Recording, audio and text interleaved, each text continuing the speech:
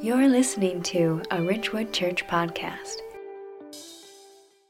As we move into this series, it's just a reminder that there is nothing in this world that's more important that we should be doing than telling the world that salvation is available through Jesus Christ.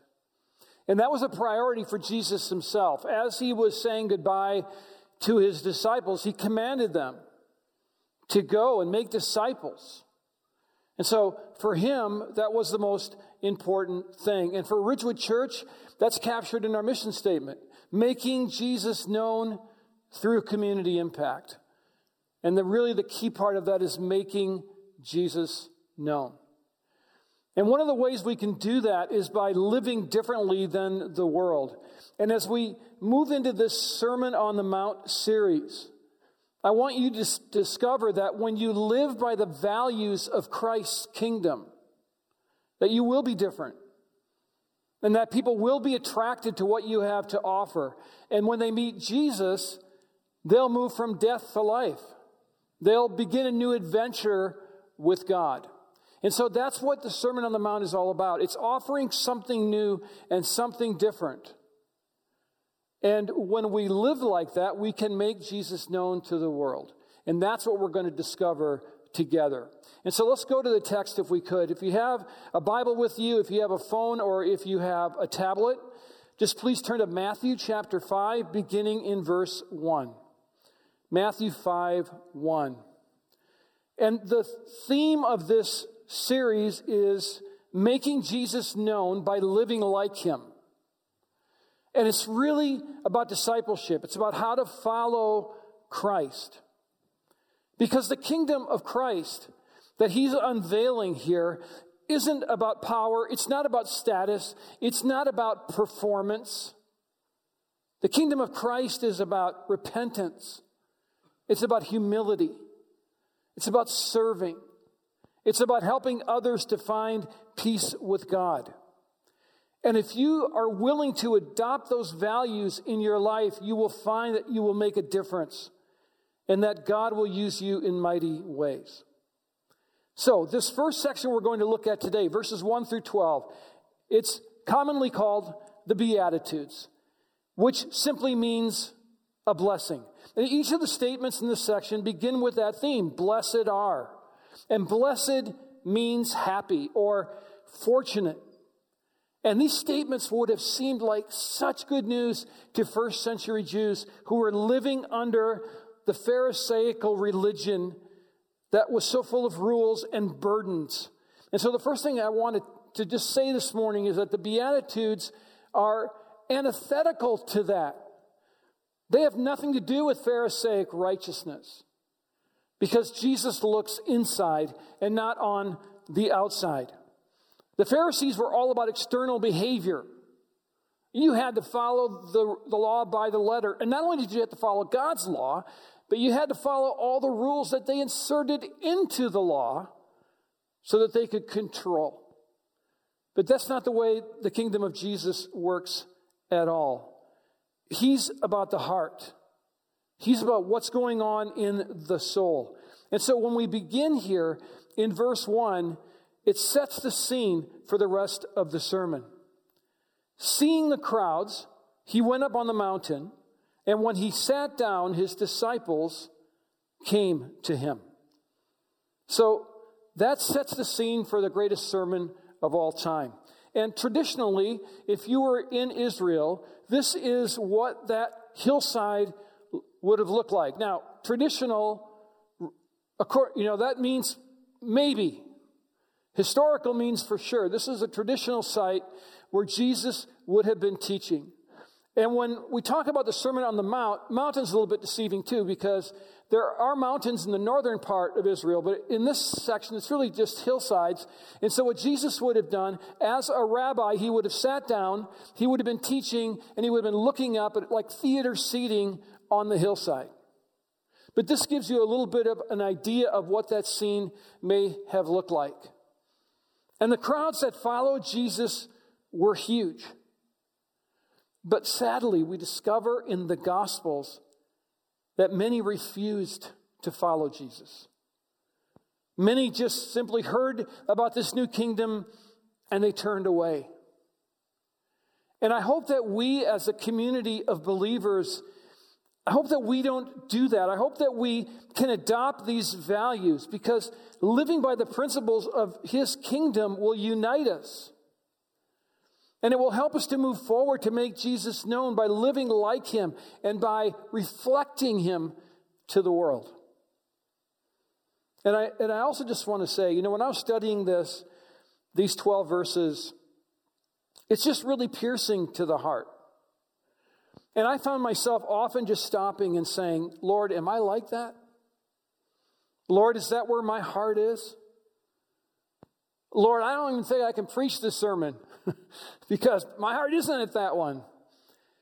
But I hope that you have that same sweet communion with Christ this morning as we move through these Beatitudes. So let's begin at verses 2 and 3. And He opened His mouth and taught them, saying, Blessed are the poor in spirit, for theirs is the kingdom of heaven. And this verse really sums up the theme of the sermon. The theme of the sermon is the kingdom of heaven. And what I want to do is give you points this morning in explanatory language, just flipping it a bit so it comes across in a way that we can understand what Jesus is saying. And here He's saying, blessed are those who acknowledge their own spiritual bankruptcy. Blessed are the poor in spirit. And the poor in spirit has nothing to do with finances. It's not about financial poverty. It's not about a lack of courage. It's not about a lack of moral decency. What Jesus is saying here is that poor in spirit means to acknowledge one's personal spiritual impoverishment without the work of God. It's understanding the continual need for grace. That's what Jesus is saying. It's being aware of one's own lostness without Christ. And when we walk that way, it really becomes the deepest form of repentance, because we are aware every minute of every day how desperately we need the gospel. And that there's never a moment that we can just put God aside and move forward on our own. We are always in need of communion with Him. And that's what Jesus is saying. Blessed is the poor in spirit. But there's also a reward here. And that is the kingdom of heaven. And so the kingdom of heaven can be defined as this: belonging to God, sharing in His realm. And that really is a privilege and an honor. And sometimes we feel like we can earn that. We can just climb that ladder of Christendom, and one day we're going to finally make it. It's not the way it works. The way it works is when we walk in humility, when we understand the desperate need we have for the transformational work of Christ, then we are children of God. Then we are walking in His realm. So that reward comes when you are poor in spirit and need grace. And then in verse 4, the theme of dealing with sin continues. Blessed are those who mourn, for they shall be comforted. And the mourners are those who are in touch with utter devastation caused by sin. And it could be said this way: blessed are those who grieve over sin. We live in such a me-centered culture that I wonder if we even know what it means to mourn over our sin, to cry over the devastation that's caused by our own behavior at times, to think of our own brokenness in terms that actually breaks our heart. The Apostle Paul had that experience, and we see this in Romans 7:24. What a wretched man I am. Who will rescue me from this body of death? Paul understood. He mourned over his sin. And I can only imagine for him, because of his past, he would lay there at night and replay all of the things. Now, I don't want to give the impression that you can't be free and walk in the freedom of forgiveness.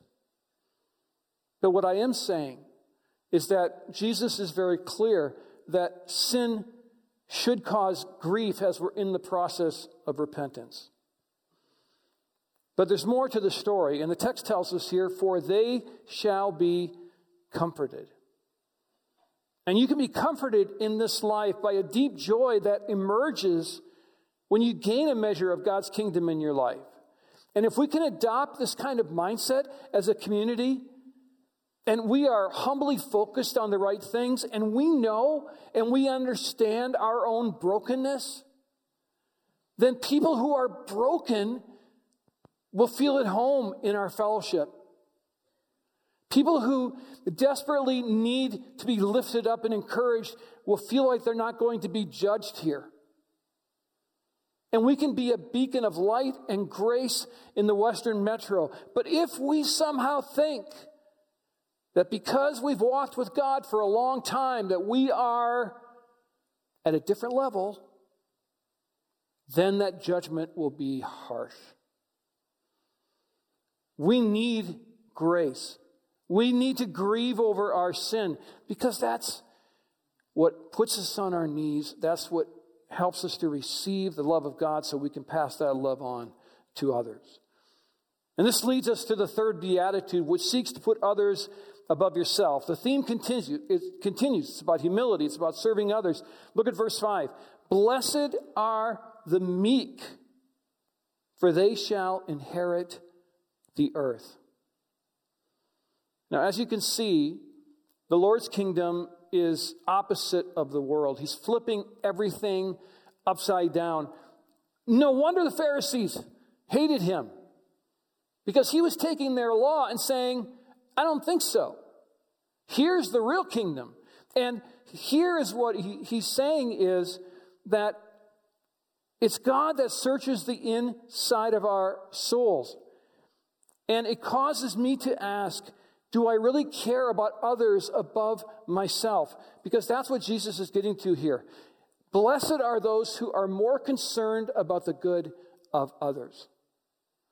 That's what it means to be meek. Meekness is a desire that others succeed. Meek seeks the best interest of others above myself.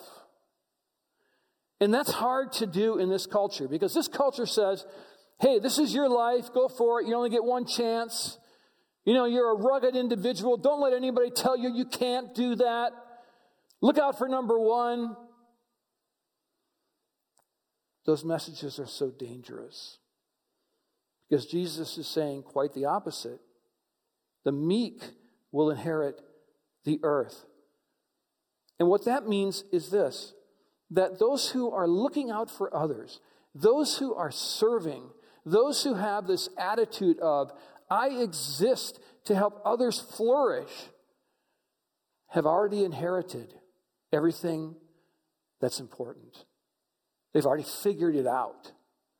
They're already receiving in a measure that those who are trying to just capture life and do it my way. I love when they play that song, at funerals. Frank Sinatra, I did it my way. And I just kind of shake my head and go, oh no, please. The one who does it for others has already experienced the kingdom. And that's what Jesus is saying here. And that's called living like Jesus. That's called making him known. So the individuals within this kind of a community exhibit grace because they know they need grace. The individuals inside of this kind of community grieve when they're offside with God, and they help others to succeed. And they're content. They're satisfied. They've already received the measure of the kingdom. And there's, of course, more to come for them too. And then they pursue the most important thing, which is righteousness. And what Jesus will tell us now is that blessed are those who desire to conform to God's will. And this is where we really get to discipleship. This is where we really get to obedience. And there's nothing wrong with talking about obedience. It's not legalism to talk about obeying Scripture, because Scripture is here to help guide us so that we can find this kind of joy and find the kind of walk that will be effective in this culture. But you must see here now that all of these previous Beatitudes are necessary to get to a place where we can pursue righteousness. It's putting aside the worthless pursuits of the world, including pleasing self, including living in fear, or hating somebody on the other side of the political aisle. That's not Jesus' kingdom. He offers a completely different mindset. If you look at verse 6, blessed are those who hunger and thirst for righteousness, for they shall be satisfied. These are strong words, hunger and thirst, for they shall be satisfied. Do you ever just pray and say, Lord, I just don't feel contented. I don't feel satisfied in my soul. I feel restless. I feel like I'm in the wrong place or I'm not doing the right things. Jesus is saying, if you live within the confines of my will, then you will be satisfied. That's embracing his view of the world. And then your relationship with him will be new and different and stronger and deeper. And your mind will be transformed, like Paul, who wrote in Philippians 3:10, I want to know Christ and the power of his resurrection and the fellowship of sharing in his sufferings, becoming like him in his death. Paul longed to go deeper. He longed to feel like Christ felt, to walk with him in a way that he couldn't on his own. And so Jesus is saying, when you pursue righteousness, obedience, living according to Scripture, that you will be satisfied. And so this led to some obvious questions for me, and maybe these are obvious questions for you too. Is Jesus your number one thing? Is pursuing righteousness what you desire above all else?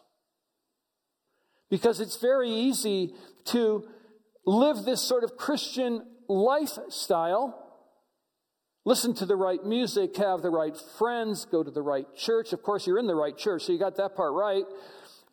But, see, the problem with that is that's not really what it means to pursue Christ.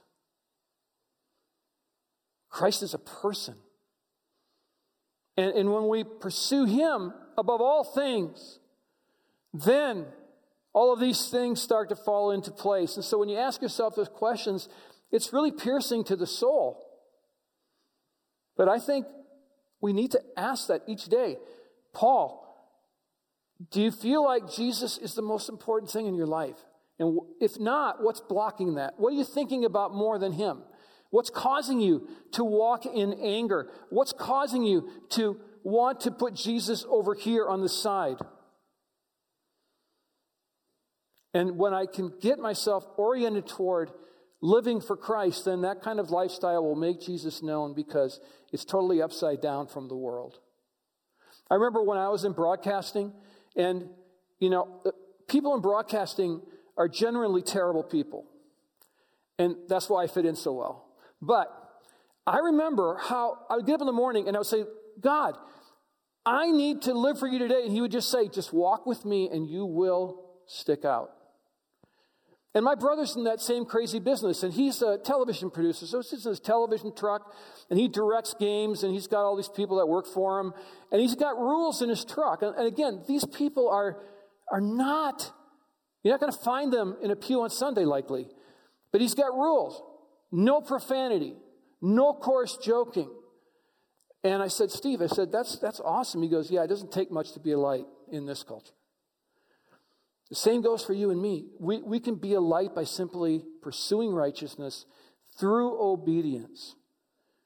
And it will also lead to a merciful life. Look at verse 7. Blessed are the merciful, for they shall receive mercy. And so what Jesus is proclaiming here is, blessed are those who respond to hurting people. And there's a lot of hurting people right now. Not only does a merciful person please God, but Jesus said their reward will be mercy. And so the truth is, the person that isn't aware of his own need for mercy will have nothing to give someone else. If we don't think we need the mercy of God, if we don't think that we need to be touched by the Holy Spirit, then we will have nothing to give anyone else. By contrast, a person who reflects the Beatitudes, who is conscious of his spiritual bankruptcy, grieves over sin, hungers for righteousness, she is merciful toward the wretched because she recognizes herself to be wretched, and then in being merciful, he is also shown mercy. That's what the Beatitudes are all about. And when this happens, you have a community who are pure in heart. And that's the next one that Jesus touches on. Blessed are those who live with a pure heart. And if we look at verse 5, or rather verse 8 in chapter 5, we see that there's also a reward here. Blessed are the pure in heart, for they shall see God.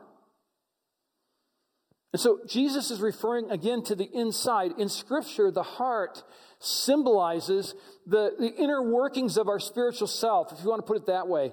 And so this is where all spiritual things happen. The problem is, the Bible's equally clear that we are spiritually broken.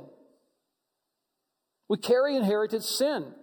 So this thing that makes us tick spiritually is already wrecked. And so we need something else. And later on in our series, we'll see this verse, and this really helps paint this picture. In Matthew 15:19, for out of the heart come evil thoughts, murder, adultery, sexual immorality, theft, false witness, and slander. And so what do we do with that? Because this is inside of us. Well, what we do is that we repent, and we will what? We will see God. Repentance is a pathway to God, and He will become more real to you than ever. Don't ever feel like you've done something that you can't repent for. Don't ever feel like God is going to look away in disgust. God is longing for that kind of relationship with you that's real and it's current, and He wants you to come to Him. And that lays the groundwork for the seventh beatitude in verse 9. Blessed are the peacemakers, for they shall be called sons of God. And here's the point here. Blessed are the peacemakers. Or let's go to the next point if we could. Blessed is the one who brings forth the peace of the gospel. That's what Jesus is getting at here. Because Jesus is the Prince of Peace. We've talked about that at Christmas time. And so this means a couple of different things. First, we can spread peace by spreading the gospel, because the gospel is all about men and women and children reconciling to God and being at peace with God. And so when we bring the gospel to the world, we are peacemakers. And Isaiah gets at this in Isaiah 52:7, how beautiful on the mountains are the feet of those who bring good news, who proclaim peace, who bring good tidings, who proclaim salvation, who say to Zion, your God reigns. And so when you're out there in your sphere of influence and you're bringing the gospel to the world, you are a peacemaker. But it also means this. It means to bring peace to a troubled world as an ambassador for Christ. And we have been called at this time by God to be here. There is no mistake in the fact that you and I are alive, that we have been called by Christ at this moment in history, because people need to hear the message of peace. And that means your reward then is you will reflect the character of God, and you'll be truly making Him known by living like Him. Now, I wish that Jesus could just stop there and we'd have a happy ending like a Hallmark movie before we continue on to the next movie, which is the same as the movie we just watched. But it's not necessarily a happy ending, because Jesus said we're going to be persecuted if we do this. And so here's what he'll tell us is, blessed are those who are willing to pay a price to follow Jesus. There's a price to be paid for all of this. Look at verse 10. It ends this section on living in the kingdom. Blessed are those who are persecuted for righteousness' sake, for theirs is the kingdom of God. So everyone that follows Jesus, everyone who is willing to live by the values of this kingdom is going to be persecuted, oppressed, mocked. And if we notice as we go on to 11 and 12, and Jesus begins to deal with this topic, that he does it in a more personal form. He goes from those, blessed are those, to blessed are you. Blessed are you when others revile you and persecute you and utter all kinds of evil against you falsely on my account. Rejoice and be glad, for your reward is great in heaven. For so they persecuted the prophets who were before you. And so, yes, persecution is real, and it is going to happen. But notice how he expands persecution out here to also include insults and malice. But just as the prophets and the great Christians that went before us were persecuted, we can find joy in a future with Christ. And that's the last point I want to make, is that the persecuted Christian can find joy in the future. And this is such a beautiful thing, because as we come together to make Jesus known as a community, we're going to face opposition. And it many times comes from within. But you know what? We can stay together. We can be a team. And we can go out there and we can try to introduce Jesus to as many people as possible. And so this section of Scripture is so great, because it shows that to live like Jesus means to be humble. It means to be others-centered. It means to find joy in persecution. It means to be about the business of getting people saved. And when we do that, what we have to offer is attractive. And we make Jesus known by living like him. And so that's a perfect way to proceed now to communion. So I hope when you came in this morning that you grabbed one of these little communion cups, or may I say communion kits. And there's some at the door. If you want to jump up and get one right now, you can certainly do that. And in the day of COVID, we're in a no-touch world, so we're using these kits. And if you're new to this, again, I should just put an instruction manual on video, so I don't have to do this every Sunday, but there's two flaps. There's this top flap you can peel back to get the bread, and then this aluminum foil kind of flap is one you pull back for the juice. But really, this is okay, because what we're doing here together is we're symbolizing what Jesus did for us. And when we talk about the Beatitudes, when we talk about what Jesus was offering in this new kingdom, it all came to reality. It all became possible because Jesus went to the cross and spilled his precious blood in order that we might be saved through simple faith in him. And so as we now get ready to take the bread, would you pause just for a minute before we do this?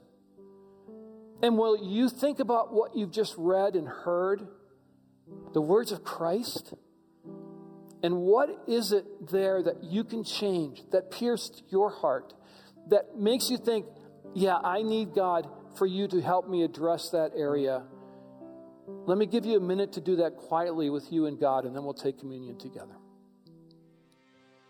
Thank you for joining us on the Ridgewood Church Podcast. For more faith-based resources or information about Ridgewood Church, visit us at myrwc.org.